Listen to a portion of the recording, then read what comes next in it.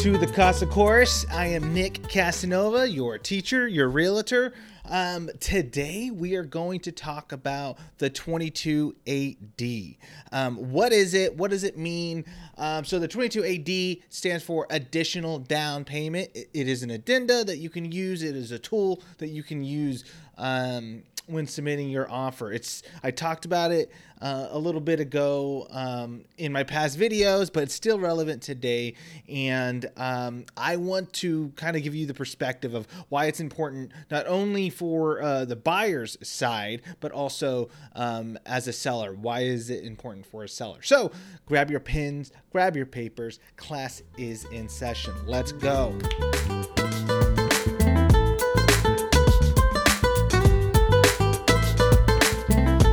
Right, so let's get right into it. The 22AD, the additional down payment. Basically, what this means, this is connected to the appraisal. You know, the appraisal. Everyone's always so worried about. You know, is my home really going to be worth what I'm paying for it? And so what happens is, say you have a home on the market for $500,000. You're willing to, you submit an offer, that offer gets accepted. You submit at $550,000. So now for the appraisal the appraisal needs to come in and at $550,000, right? It needs to come in what we say is at value. If the bank appraises it and says, no, this is actually worth $530,000. Well, now there's a $20,000 gap that someone has to pay for. And there's options. The buyer, seller can pay for it. There's options, but the main point is there's a difference that someone has to take care of. And what the 22AD, what that tool accomplishes is it says from the buyer, buyer will pay up to X amount in case of a low appraisal. So what you're seeing right now in this market is obviously you're seeing homes getting priced higher, or you're seeing the multiple offer scenarios, and that $500,000 house has 5 offers, and you know, and it's getting priced super high over list price, right? It's getting offered super. And so a buyer's going to say, not only am I willing to pay here's my offer of $550,000, I'm also willing to back it up with a $25,000 22AD additional down, saying if this house appraises within or under $25,000, I will pay within that number. So if it at $550 and it appraises for $525,000, well, now that buyer is on the hook to bring $25,000 cash to close, an additional down payment, right? So now, but if it appraises for $30,000 and I'm only willing to pay $25,000, you're still only on the hook for the $25,000, and now you have to negotiate the difference of $5,000.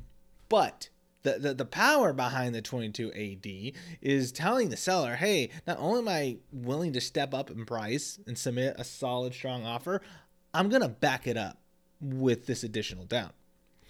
Now, don't get me wrong. Not everyone can play that card. Like it's a lot of money, whether it's an extra $5,000, whether an extra $100,000.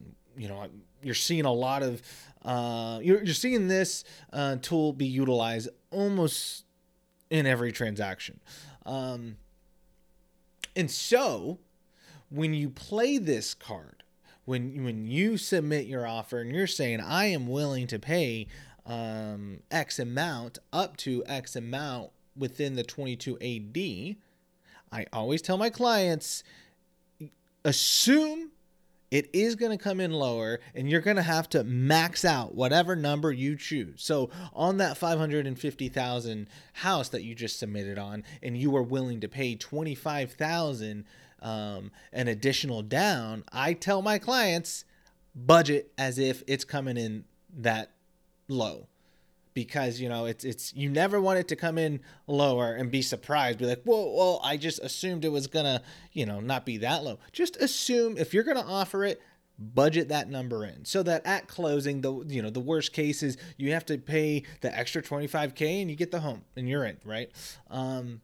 The best news is when the appraisal happens and it comes in at value. It comes in at the $550,000. You don't have to pay anything extra, but budget for worst case scenario.